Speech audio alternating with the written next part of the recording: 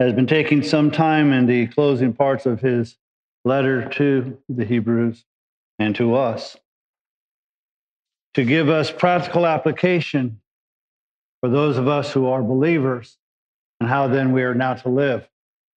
And he's gone through a number of things and he's going to continue on. And so we're at chapter 13, verse 7. He's going to continue on in this practical application. And verse 7 says, "Remember those who led you, who spoke the word of God to you, and considering the result of their conduct, imitate their faith."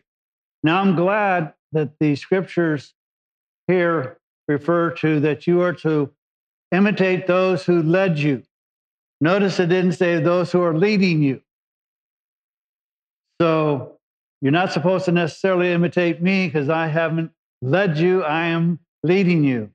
And subject to the grace of God, I could stumble and fall and not finish my race. So you're to look to those who have finished their course and that you know that they were rock solid from the time that they dealt with you until they had finished the course. And so we're to take those who have taught us the Word of God and we are to imitate their conduct. Now, children frequently imitate many things. They'll imitate their parents. I remember my niece one time was taking a bath at her grandmother's house, and I was there, and she was in the bath, and she had a little baby, and she was spanking the behind and said, "Now you behave." And I figured that she got that from her mother.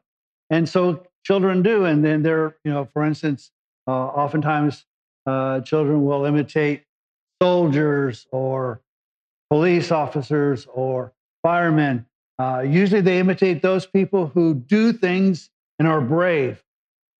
And hopefully in that imitation, they become those qualities.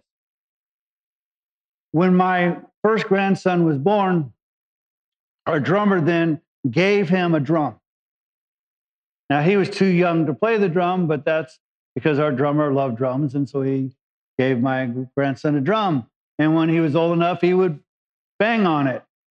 So his grandmother and I decided that when he was about 3 or so, that we would give him a little small drum set.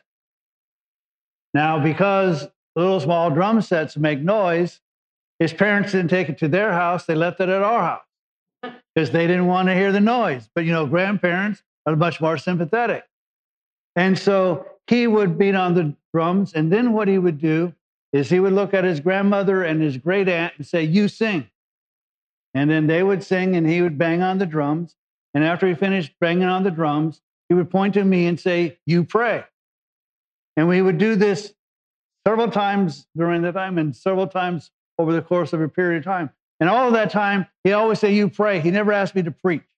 So I don't know if that was kind of advance warning and maybe that wasn't my strong point or what, but he would never ask me to preach. But he was imitating church.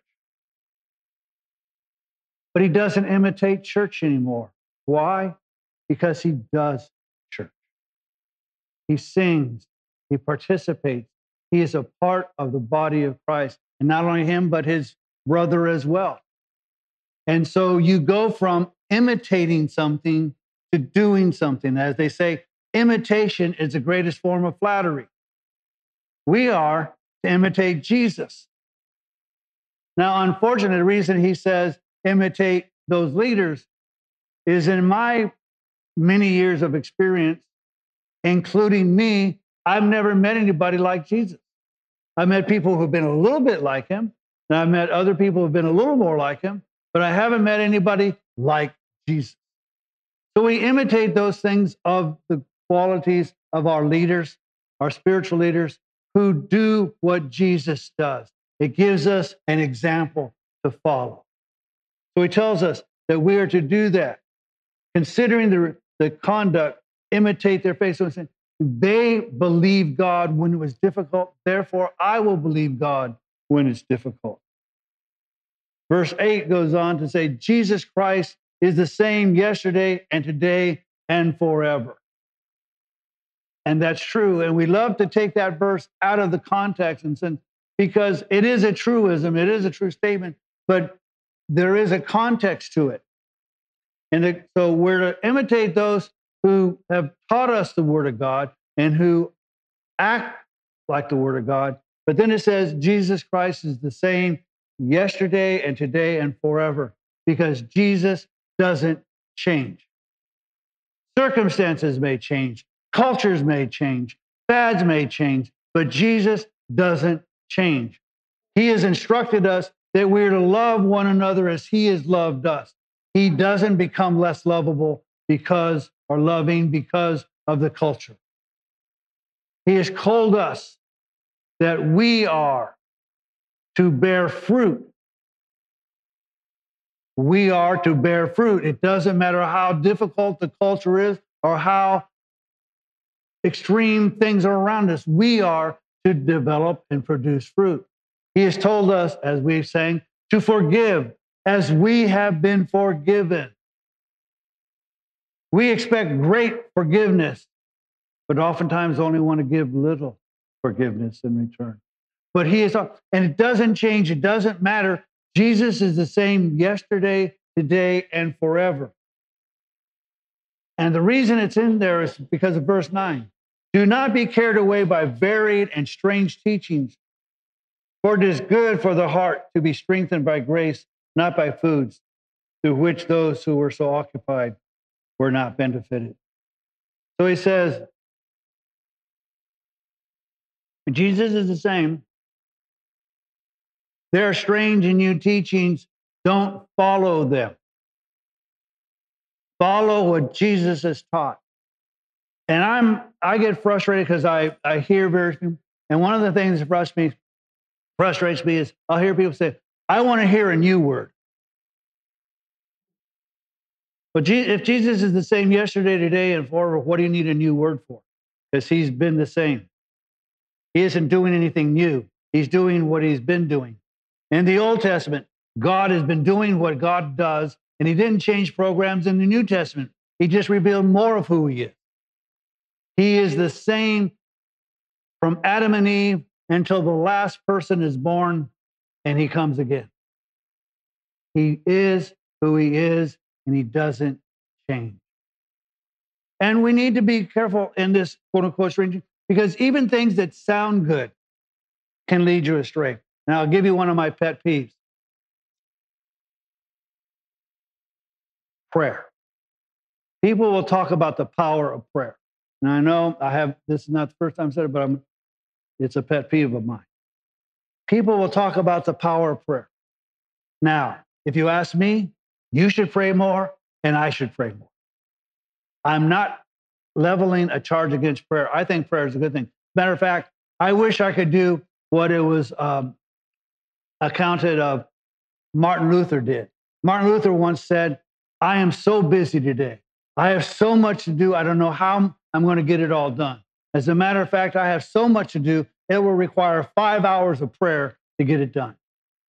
Most of us might spend 5 minutes and then try to spend the rest of the day doing whatever we're doing. I believe that prayer is essential for the believer, but it is not the power of prayer. It is the power of God. So to give you an example that you might, let's say that I'm driving my vehicle. Now I'm going to change it around. Yeah, I'm driving my vehicle, and I have a requirement that I either have a flat tire or my car stops working. So I take my cell phone and I call you, and I say, I'm stuck on the 405. My car isn't working. Would you come and help me out? Would you come and see if you can fix my car? If not, at least give me a ride so I can find somebody to fix the car. And you say, sure, I'll come. And then you come and you help me fix the car and I get it running. And then what I do is say, wow, this cell phone is awesome. This cell phone is great. I was able to get my car fixed. And you're going, wait a minute. I'm the one who came. I'm the one who fixed the car. Why? The cell phone is just the mechanism that lets you call me. But that's what we do. We praise we praise prayer rather than God who hears and does. Do not cheapen God. Even good things can take away from the glory of God. Good things, new things, crazy things. And people have a wild imagination, and they will take new stuff and they'll take old stuff and they'll try to syncretize the Word of God with the Scriptures. And He's telling us, don't do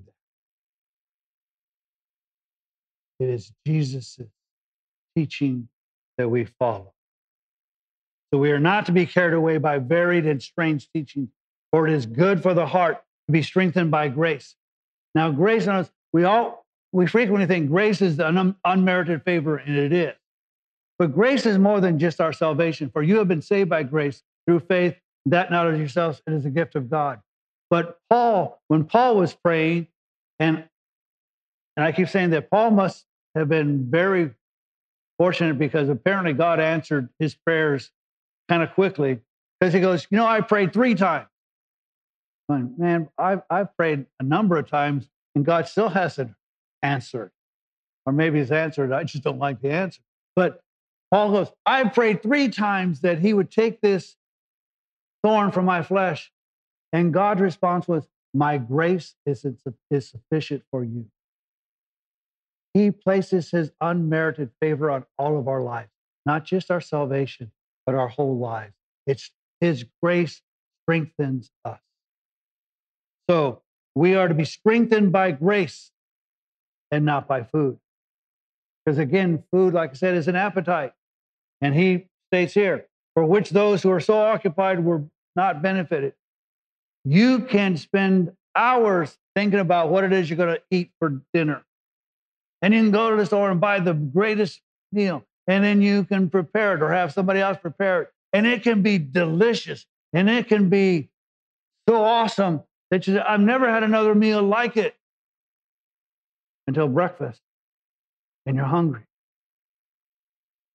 And that meal didn't satisfy and didn't last. The writer here is telling us food is temporary, but the grace of God strengthens you. You may not be hungry for a moment, but your strength will wane in the eating of food. But the strength will never be diminished when you are there. We have an altar from which those who serve at the tabernacle have no right to eat. For the bodies of those animals whose blood is brought into the holy place by the high priest as an offering for sin are burned outside the camp. Now, the writer is saying we have a different altar. There was an altar, and he's going to go back to the tabernacle because that's the symbol of heaven. The pattern of the tabernacle was the pattern of the temple in heaven. The temple in Jerusalem was not patterned after the temple in heaven. So he goes back and he says, the high priest would go to the altar the brazen altar, and they would sacrifice the animal there, and they would place and burn the animal, but they would take the blood and they would take it to the mercy seat in the Holy of Holies once a year for the sins of the high priest and then the sins of the people. But they didn't have a right to eat it because they burned the carcass of the animal and they brought the blood into the Holy of Holies. They were excluded from participation in it. We're not like those. He says, therefore, Jesus also, that he might sanctify the people through his own blood, suffered outside the gate. What he's telling us is Jesus, when he was crucified, was not crucified in the tabernacle. He wasn't suffered and crucified in the temple area. They took him outside of Jerusalem on top of Mount Golgotha, the place of the skull. And there he was crucified. He was crucified as if he was a criminal. He was not holy.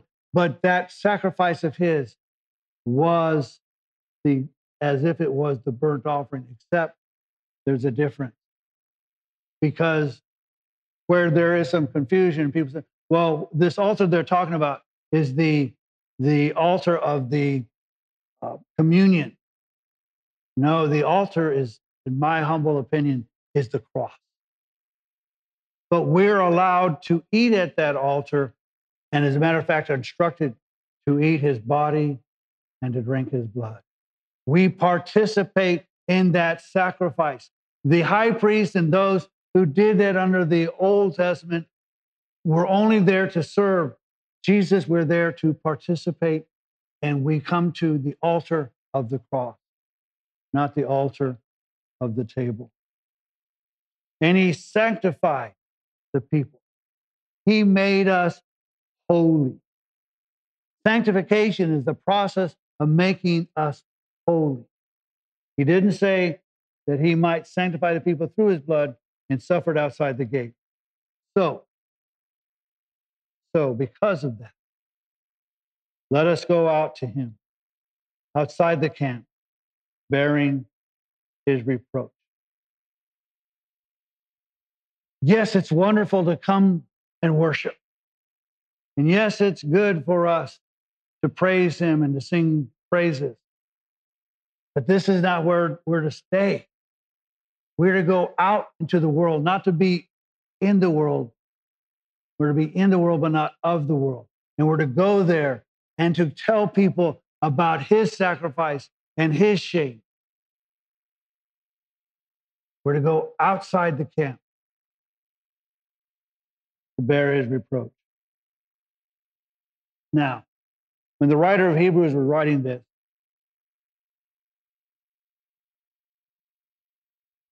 the reproach was a little different because the society was very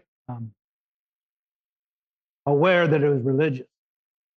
The problem was it was just religious in a different area. They believed in a bunch of different gods and all these different things and sacrificed a whole bunch of people. And as a matter of fact, Christians originally, especially in the Roman times, were viewed as atheists because we only believed in one God. They believed in a whole panoply of gods. So we were accused of being, and so there was a reproach that Christians bore because they thought we were less than them and were qualified to be persecuted. Today, our culture doesn't think it's religious, but it worships all kinds of stuff. It just isn't it thinks it's irreligious, but it's very religious. But it then castigates those of us who are believers. How do they do that? You need a crutch. You need to believe in something you can't. You need to believe, and so you have a God of the gap. You don't understand something, you put God there. They insult us, and they insult our intelligence. The interesting thing is the scriptures all the way back in the Old Testament says, a fool says in his heart there is no God. So they're the ones that aren't wise, whatever. But they accuse us of all this weakness and all this stuff. And as Paul says, I would rather be weak in Christ. I would rather be considered foolish in the name of Christ, bearing his reproach.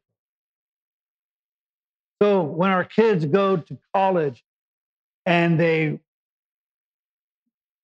say, how can you believe these things? And isn't it obvious that the world is billions of years old and all these things? They have no grounding in which to, so they say, well, maybe they're right, and they retreat. Rather than giving them firm foundation to know exactly why they believe what they believe. And it is not blind faith. It is a response to the word of God. So we're to bear his reproach. For here we do not have a lasting city, but are seeking the city which is to come. In essence, you may think you're taking a risk. I'm going to go out there and they're going to reject me. Well, you're in good company because they rejected Jesus. But the writer here is saying you've got nothing to lose because you don't have a home. It ain't here. It's not permanent. It will be taken away, and you won't be living here anyway. Because if you're fortunate, I don't know if that's a correct word, if you're fortunate to live to be 100, again, I don't know if that's fortunate or not, you're still going to be gone after a period of time. This isn't a permanent, and your body, not even a rented. So you're risking nothing by going out and bearing the reproach of Jesus, because what is here is impermanent. But we are seeking the city which is. We're seeking the new Jerusalem. That's why we Christians, if and when we participate in Passover, Jews will say, next year in Jerusalem. We say, next year, God willing, in the new Jerusalem. We're not looking for the place that is subject to wars, hatred. We're looking for God to be king, the King of kings and Lord of lords. And that is a permanent city.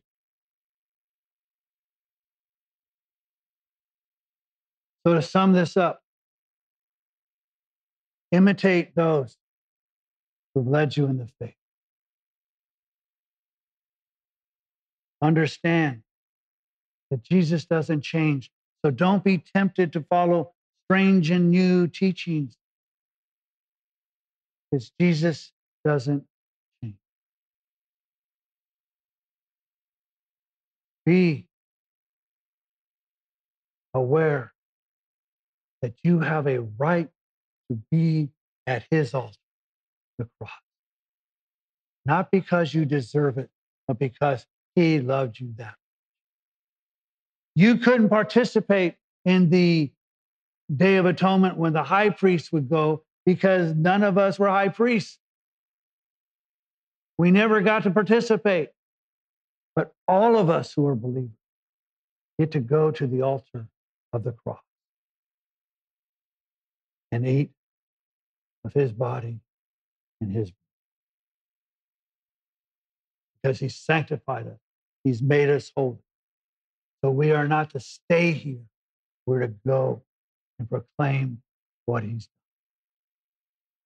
Because we take no risk, because this ain't home. Therefore, it is the cross that allows us to do these things. It is the cross who gives us forgiveness. It is the cross that causes us to be children of the living God. It is the cross that makes us sanctified, holy. It is the cross that one day will allow us to be in heaven.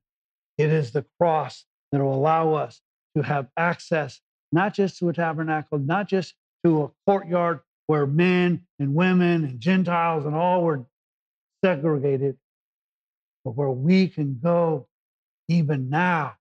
The scripture says that we can go into the Holy of Holies and make our requests known to God, that we might find grace and help in time of need. It's because of the cross that veil was ripped in two, that we have access. We need to fall down at that altar and say, thank you. Thank you for the cross. That was a symbol of shame to those who watched, even of those who don't quite understand what God was doing there. But for us, it is the power and grace and love of God. And all God's people said.